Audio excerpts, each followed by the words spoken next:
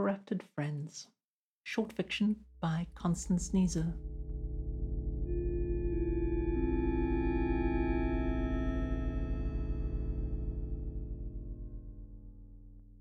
He was asked to come to the temple to record their beliefs, to ensure their truth would be remembered and shared. The temple was small. Few people lived there, surviving off their own labor, off gifts of food from the nearby villages. They taught him, showed him things, darkened his mind because, sometimes, truths are unexpected. And people came to him too. He made friends amongst the devotees and supplicants who stayed on the temple grounds. He was considered wise. This is flattering and worrying. While they thought his advice was good and sensible, advice and knowledge changed people. The change was clear to him. Some nights, after hours of writing, he woke from his nightmares, screaming. They asked him to leave. His notes were incomplete, but his approach to the elder ones, he was told, was warped and twisted.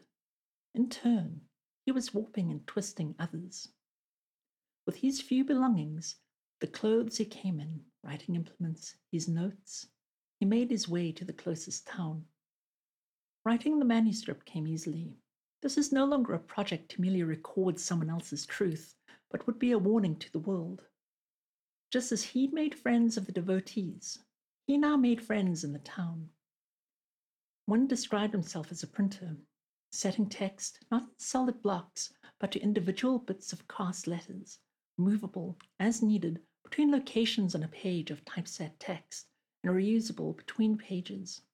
This reduced the time and resources needed to typeset a book so considerably as to be miraculous. But the printer needed advice as well.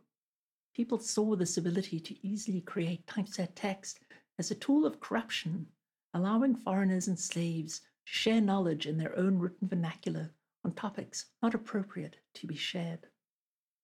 The printer was afraid because it was true. So he told his printer friend not to worry.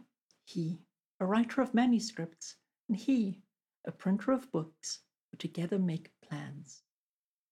Print was a tool of corruption. So too shall his book be. He still sometimes woke at night, screaming.